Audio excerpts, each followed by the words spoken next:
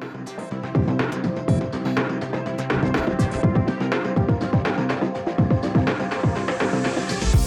everyone, this is Dawei from Exponential, and you're listening to DJing Responsibly, a podcast where we invite protocol builders to showcase their innovations, how they work, as well as do a deep dive on risk. Exponential is an investment platform that makes it easy to discover, assess, and invest in DeFi yield opportunities. We want to help you understand the trade-offs and opportunities so you can DGen responsibly. This week, we chatted with Rock Kopp, the co-founder and chief growth officer at ether.fi, to talk about how the platform enables stakers to retain control of their keys. We also talked about the upcoming launch of their liquid staking token, EE, and the associated benefits and risks involved in restaking via EigenLayer. Hey, Rock, thanks for joining the show. Yeah, thanks for having me, and excited to chat. Nice. Yeah, before we dive into ether.fi, could you just give us a high-level overview of your background and what led to ether.fi? Yeah, so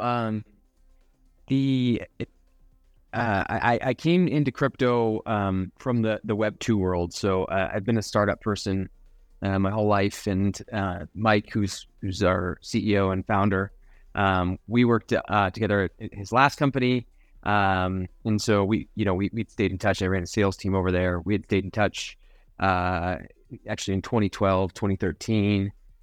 Started dabbling a bit in crypto. Mike bought some Bitcoin, doing like a sketchy like PayPal transfer thing.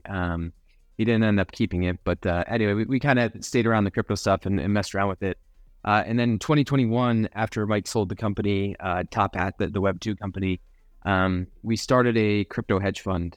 And so we had two strategies. One was like a market neutral strategy, and then one was an ETH staking strategy that was gaining a lot of traction. And what we found is that there was a ton of interest in the staking strategy, but we weren't happy with any of like the counterparty risk that was out there for the staking options. So the options were either very like centralized staking providers, which provide like a great service, and so they do a really good job, and there's professional node operators.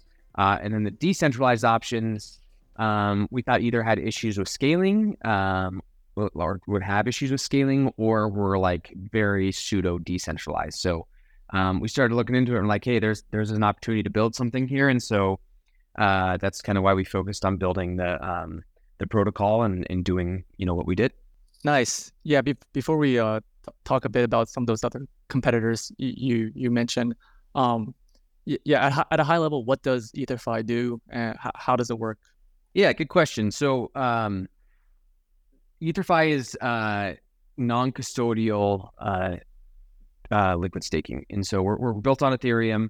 The stakers control their keys, which is something unique to our protocol that no one else has, and so they can use permissioned or non-permissioned node operators. We're very big on kind of decentralization and making sure that kind of, we're doing the right thing for the Ethereum network, and also for the stakers. And so that basically like the biggest two things that we are always focused on is that you keep your keys, and that we're, very decentralized. There's just a lot of uncertainty, I think, around staking specifically, and in the US specifically, I guess, as well. Kraken got shut down. Coinbase had a couple things. So it's like, it seems like the SEC is really like putting staking between the crosshairs, I'll say. And so I think that's one thing that we're really trying to pay attention to and do good at.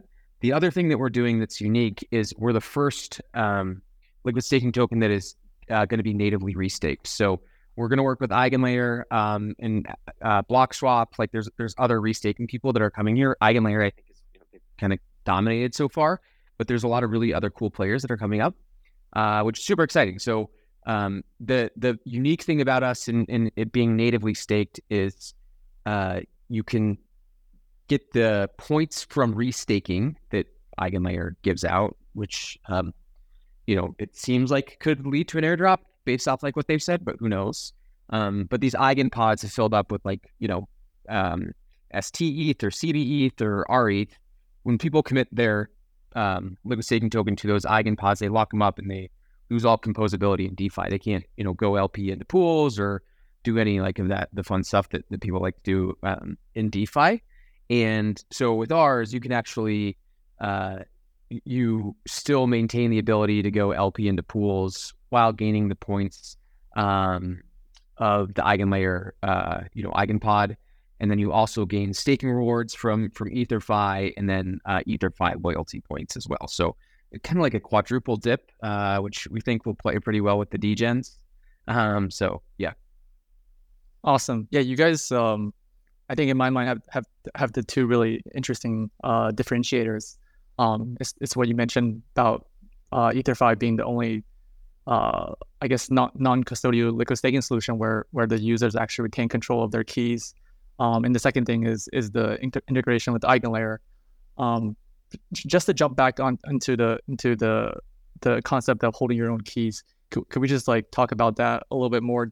Go a little deeper in terms of what that means. My understanding is right now, there's two keys essentially that matter for stakers. You have the validator key, which is essentially like a hotkey for the validators to test and sign blocks. And then you have a withdrawal key, which kind of points to an address where if you wanted to exit your stake, that's where the ETH would be sent. Um, is I guess my question is, how does that all work with ether.fi in the backend? Yeah, really good question. So the you're right. So the evolution that Ethereum went through, going from proof of work to proof of stake, made staking more unique, right, and more difficult, we'll call it. So like other proof of stake chains, staking's pretty straightforward, pretty easy. But since Ethereum transitioned from proof of work to stake, it caused some complications. So there are two keys. And so how ours work on ether.fi is the staker generates those keys. And so the BNFT that's our 2 ETH bond that is on the validators. And so those keys are generated and the staker holds the withdrawal keys. So they can exit the validator at any moment. What they do is they send an encrypted file over to the node operator. So the node operator can then spin up the validator to do the necessary things that they have to do. But should something happen to one of our like permission node operators where, let's say like there's a sanction or they have to, shut down, whatever it might be, right? There's a variety of different things that can happen.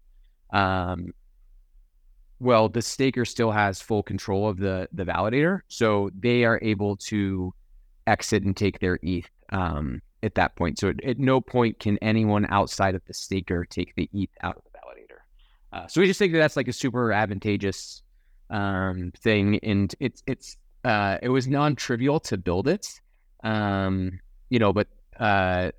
it's kind of like one of the really, really big differentiators for us that we thought was making sure the stakers had full custody in full control of their ETH at all times. Yeah, and then how would you say this compares to some of the large incumbents that we see in the market today, whether that's a Lido or a Rocket Pool or Fraxeat? For those players, I think your assessment is that there's a lot of tail risk there since they do hold the validator or withdrawal keys. Yeah, so I think that there's a lot of great options that are out there. Lido obviously is kind of dominated the liquid staking space. I mean, they created the space, and they made this whole space a reality of this massive market. I think if you were to talk to anyone on the Lido team or any of the founders, they probably would not build the protocol the way they did if they had the information they did now. But when they built it, they just gave their best guess of what withdrawals would look like. Withdrawals had not been actually like finalized by Ethereum, so no one knew really what it looked like. So anyway, that's kind of what they did and why they focus on that. 32, I think it is 31, 32 node operators control all the keys for Lido stake. So if you think about that, like 32 node operators control all the keys for 32.5% of the stake on Ethereum right now, which is pretty crazy, right? So like something happens to one of those node operators, like and like hopefully nothing does, but like again, staking seems to be the thing that is in the crosshairs of governments. And so, and there's other things, right? Like say someone got, say an employee got the keys or whatever. It's a lot of concentration and not a lot of validators. So, yes, so that's one thing. Frax, I think, is just a whole different ballgame as far as staking goes, and like what they will do. Um, I think Frax has their huge fans, and then they have their like huge turrets. So, but they're doing good stuff in the space. We really like what Rocket Pool is doing. I think they've done amazing stuff. They're super focused on like I think the good of Ethereum and decentralization. The biggest thing I think that has been a challenge for them is scaling, because their bonding mechanism of 8 ETH has just been a challenge. They've like tried to do these mini pools and stuff, but it's still like a challenge. So anyway, there's tons of options, and we think that it's good to have options, right? Like there's more people that are coming out too, like Stakewise V3 is coming out, and then there's other like great protocols out there as well. They give people options too. When you say staker holds their own keys, this is not correlated with the ETH holders, right? For ETH holder, they don't actually hold any keys. They're just minting a liquid staking token that represents a share of the stake token with one of your permission or permissionless node operators. That's correct. Yeah. So ETH does not hold any keys, but the greater staking community, holds the keys on that. So, but that's correct. ETH just comes from the like liquidity pool that is created. Okay, got it. And then, so what would be the process for someone who comes to ether.fi? They deposit their ETH to mint ETH. Where does that ETH get routed to? How does that work? Yeah.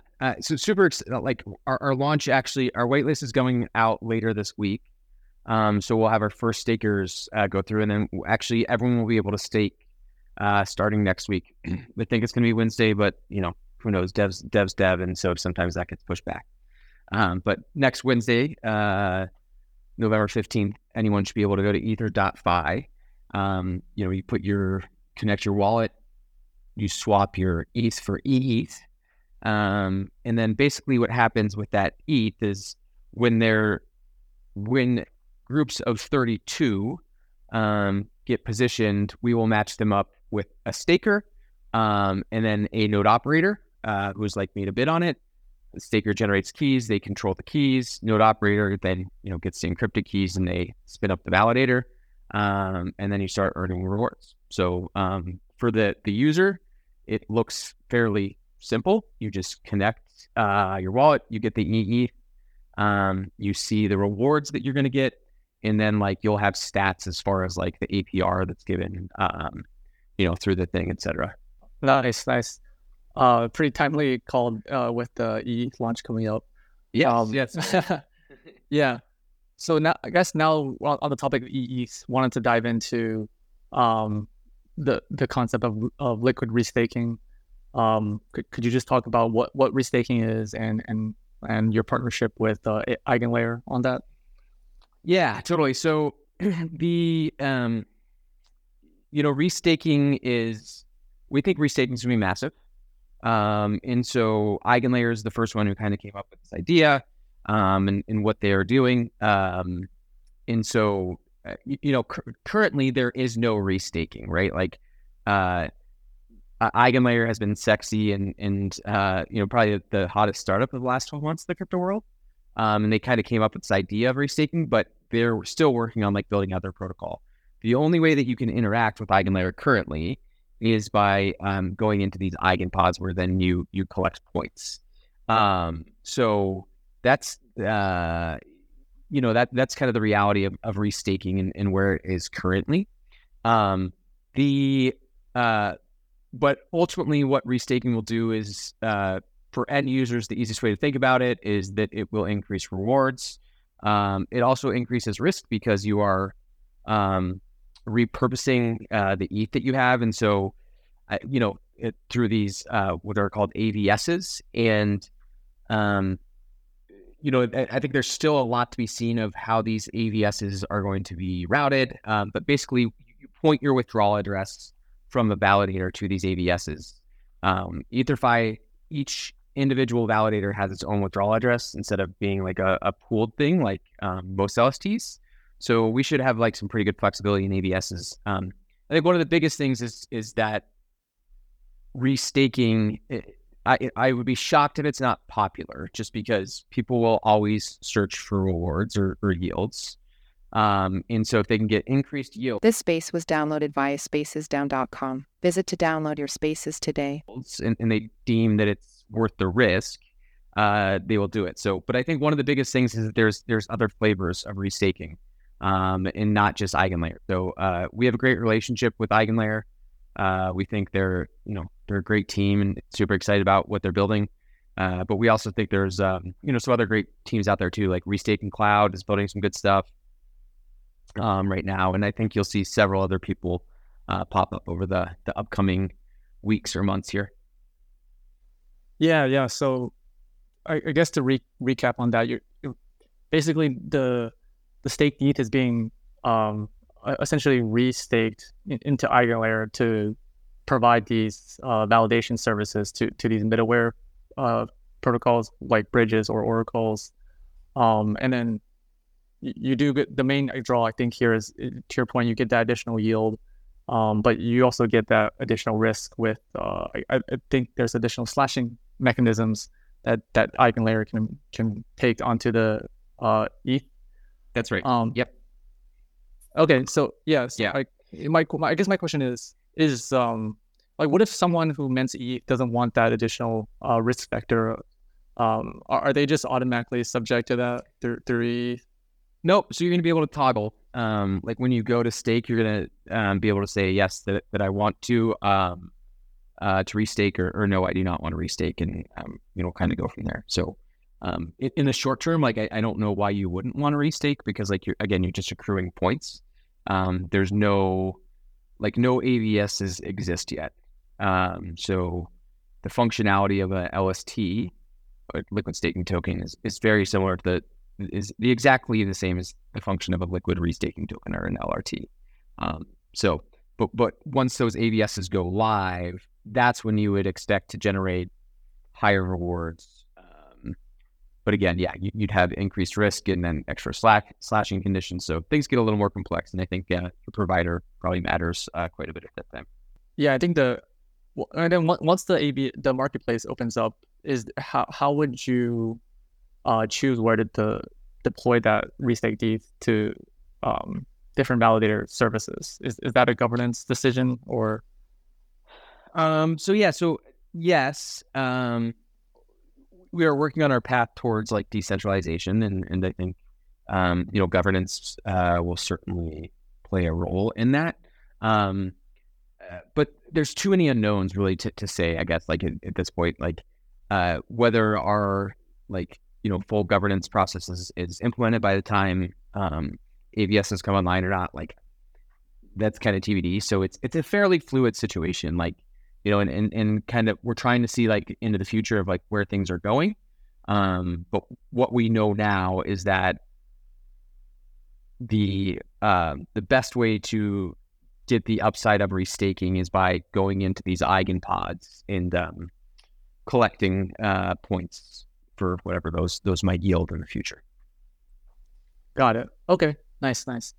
And then kind of moving back to the protocol side, what are the fees involved with staking with ether.fi? Like commission rates for node operators, the treasury, etc. Yeah, great question. So it's similar to every other liquid staking provider. 90% goes to the staker, 5% goes to the protocol, and then 5% goes. Okay, yeah, pretty typical fees there. Yep. And then wanted to kind of ask about the withdrawal mechanism as well. Now that that's been opened up since Chapella, but just curious about your unique position with EETH and that being natively restaked via Eigenlayer. Is there like a sort of additional process that it needs to go through to withdraw your ETH? No, well, so yes, I guess the ETH takes 7 days to withdraw. From the liquid staking protocol, like one of the benefits I think is just having that quick withdrawal mechanism. So we'll enable that for people, and allow them to, move in and out as they see fit. So it's really on the validator side that becomes the challenge, where you have to get in and out of validators. It does, I think it's like 7 days or something that it takes something like 7 days, I think, on the eigenlayer side, once you get into these eigenpods to get unrestaked, we'll call it in quotes. Yeah, I think that's right. Okay. I wanted to touch on another subject as well. I think you guys have the Operation Solo Staker initiative. Could you kind of talk about what that is and how you guys are building that process? Yeah, for sure. So Operation Solar Staker is super cool. So we have this thesis that one of the biggest deterrents of people running, their own nodes across the world or from their home was the cost of it. In not only the hardware cost, but you also needed 32 ETH, which in today's world that's $64,000 USD. So it's not cheap. Add on top of that the hardware you need. And so anyway, there's some really unique things that kind of brought this and made it a reality. One, since the staker creates the withdrawal keys, we are able to create those withdrawal keys and then distribute the shards to node operators in other areas. So that's why we use like professional node operators. We can also do the solo staker option. And so the solo staker option, we're unique in the sense that no one else could do this, because you would send the ETH to these, nodes, but then they would have the ability to withdraw. So we are giving this like withdrawal mechanism, and so it keeps the ETH safe. And then the other thing is distributed validator technology. So there's a company called Oval. There's another company called SSV. But basically what it does is it doesn't rely on just one validator to attest each block.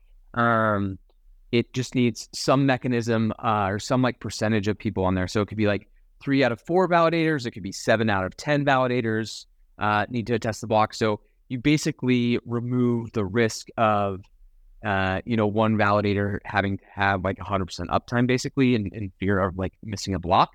And so DBT really like allows that. So it's really, Solo Staker became a reality for 2 main reasons. One, the evolution of DBT, and then number 2, the way that we created our protocol where we could distribute ETH while still maintaining control. If there was a bad validator acting, the validator can't get access to the ETH either. So that was kind of our idea, and it's gone super well. Like we've grown immensely. I think we're on 6 continents now. So like the biggest thing is trying to figure out how to scale it. It's still very like manual. But yeah, it's something that we really like kind of want to move forward on. Yeah, that's super cool. The distributed validator technology. You're starting to hear about that a little bit more, and I think it to me it sounds pretty much like a multi-sig on your validator keys, where it gets sharded between these 4 different node operators, and you just need 3 out of 4 to attest to these transactions. Yes, pretty cool stuff. Wanted to kind of move on to the risk aspect a little bit more. What would you say today, in your view, is sort of the biggest risks to ether.fi? Whether that's like the smart contract side or maybe infrastructure side with ETH and its staking evolution. Yeah. So I mean, I think that like the smart contract risk is always something. We've invested a lot in audits. We have a bug bounty program. So like, we take security very, very important. Or we like hold it to a very high bar. So we're doing everything we can to make sure the product is secure. Ultimately, is our protocol. It's of the utmost importance to make sure that stakers or investors' funds are always secure. We prioritize that over rewards. And so, we're taking all the steps, making sure that we're doing all the things, and we obsess over security and making it good. I think that, people were concerned about slashing from a risk standpoint when staking. Candidly, there's just not slashing has turned out to not be that big of a threat, I would say. So I don't really have concern about that. We do have insurance set up in case there is some slashing incident. I think as ABS evolves, that will start to be the riskiest thing. But other than that, I think ETH itself is pretty secure. It's not that complex of a smart contract. And we've got it audited 6 times. We've gone through bug bounty programs, and so I think it's in a good place and secure, and people's funds are secure because we make it a very big priority. The other thing is obviously if you go mess around in DeFi too, start to, when we come out in the next week or so, there'll be pools that people can LP into and whatnot. So I think there's counterparty risk that comes when you start to do stuff like that. But in a high level, we feel pretty good about the investment we've kind of made there. Yeah. And you mentioned earlier, progressive decentralization in the roadmaps. What's the outlook there in your view? Do you think the protocol will eventually be non-upgradable or controlled on chain by maybe a governance token? Yeah, I think that both options are in play. I think that you'd love to get to a point where I think a lot of contracts will become non-upgradable. But we always want to evolve, and so making things mutable, especially when you're starting out, I think is makes things challenging. The other thing is that, when you, in our path towards decentralization, I think it's an advantage to not have that when you're small. And ultimately becomes an advantage for all participants in the protocol too, because you need to move fast when you're small in a startup. And so if I go back the past 12 months, if we had to go through a governance vote every time to get things done, I just don't think we'd be where we were. And so you certainly put some trust in the team on that, but over time, I think it totally makes sense to rely on governance and, get there. I think we have a blog that we put up about this, but I think it's Q1 or Q2 of 2024 that we're aiming to finalize that. Yeah. It's always a hard dilemma for younger projects on whether to give up too much of that control early on in the name of decentralization. I think that all makes sense. Wanted to ask what's next for ether.fi. I know you mentioned ETH will be launching next week. What can we expect in terms of DeFi yield opportunities? Anything you can speak of? Yep. Yeah.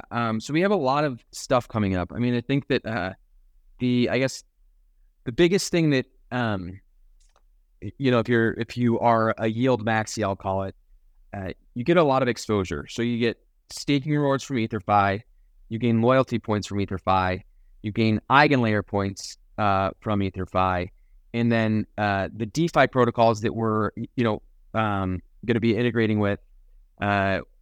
A lot of your standard ones that are out there, we can't technically say them until things come up, but they'll be out in the next couple of weeks, and everyone is very familiar with these places. And I think there should be some good rewards and incentivization out there, and looking in the mid to upper teens APY. Obviously, it depends how popular the pools are and where they are, but there's a lot of people who've done great stuff in this, and there's the Pendles of the world and the Balancers of the world, Curve, Maverick. So we'll make sure that you can have capital in a variety of different places and go earned some rewards if you got the degen in you, so to speak. Nice. Yeah, just on that topic, we're seeing since Chappelle upgrade, we've seen a lot of new liquid stake tokens kind of pop up the market, trying to take share away from some of the larger incumbents. I guess, what do you see as sort of the end game here with all these different liquid staking tokens? Do you see it kind of just consolidating among maybe top four, or will it just keep kind of expanding to new players? I think it just depends. Like there's people that there's like different strokes for different folks, right? And what they depend. Like when you get into a protocol too, like Rocket Pool has been extremely sticky. So like there's tons of advantage of once you get your validator spun up, like you get in a pretty good position, and like they have a great community and stuff. So I think they'll hang around. Lido's liquidity is like unmatched, and so I think the market has to bring something that can kind of match the depth that they offer before that like stronghold of the market becomes a change. Stake Frax ETH, I think, is like I said, it's probably the most polarizing. Like there's huge haters and there's huge lovers of it. So I think there'll always be a lot. I think the hardest thing for these protocols, and us included, is how to make money and how to stay in business. As a protocol, you don't make a lot of money just off staking, and so we're constantly thinking of different ways to monetize. That helps the protocol like propel forward and continue to like integrate and help the stakers. So it's like, but you also need to reward stakers and have the best rewards, and it almost becomes like this flywheel. So anyway, it's one of the reasons why we launched this NFT called ether.fi, and so you have to pay to mint an NFT and then pay to burn it. All that revenue is given back to stakers, but we think high rewards is super, super important because you kind of create that flywheel and keep people, on board with that. Yeah, that makes sense. Ether.fi, it looks pretty interesting. It's like I think a gamified experience for staking your ETH. Maybe could you talk about a little bit more about what's the game there, and does that change at all with the ETH launch coming up? So just confirm that, like with ether.fi and in the EE, like does anything change? Yeah. So there's no changes really. So ether.fi is wrapped to EE is essentially what the ether.fi is, the NFT. People are going to be able to migrate over to EE if they want. Other people will still stay with ether.fi, I'm sure, because it's one of those things that you can kind of just hold and you're going to gain rewards. We will still repurpose all ether.fi revenues back to ether.fi holders. So I actually think there's going to be quite a bit of I think rewards will be high over the next 6 months or so, because people will burn their NFTs to get into ETH, but with that they will pay point of buying ETH to burn the NFT. So I think that ether.fi will still be there and we'll still keep ether.fi running because there's a great community and crowd that we have kind of on that. I think ETH is going to be more of the mainstream liquid staking that people are used to. Gotcha. And then just, I think lastly for me is curious about what your outlook is on alt chain deployments, whether that's another alt layer 1 or layer 2s. So we announced a grant that we got from Polygon. So we will be building on their ZK EVM. We'll be the first native ETH staking on their ZK EVM. There's other great L2s out there too. So I think L2s are going to be, there's going to be a play there. And so we're talking with a lot of those teams and building on them, I think, is probably a reality, over the upcoming weeks, months here, because I think that there's just a ton of value that is created by the L2s. Awesome. Well, That's all the questions I had. Rock, is there anything else that you wanted to cover on today's call? No, I thanks for having me. It was great. Really appreciate it. And yeah, for anyone who wants to, ether.fi, you can get your you can apply to be whitelisted, and then we should open up for everyone in the next week or so. So I really appreciate you having us on, and yeah, love hopping on, and appreciate any feedback people have. We hope to see some people on ether.fi. All right, awesome. Thanks, Rock. And yeah, definitely looking forward to EE launch next week. Thanks, everyone. Sounds good, sir. Thank you. Bye-bye. All right, bye.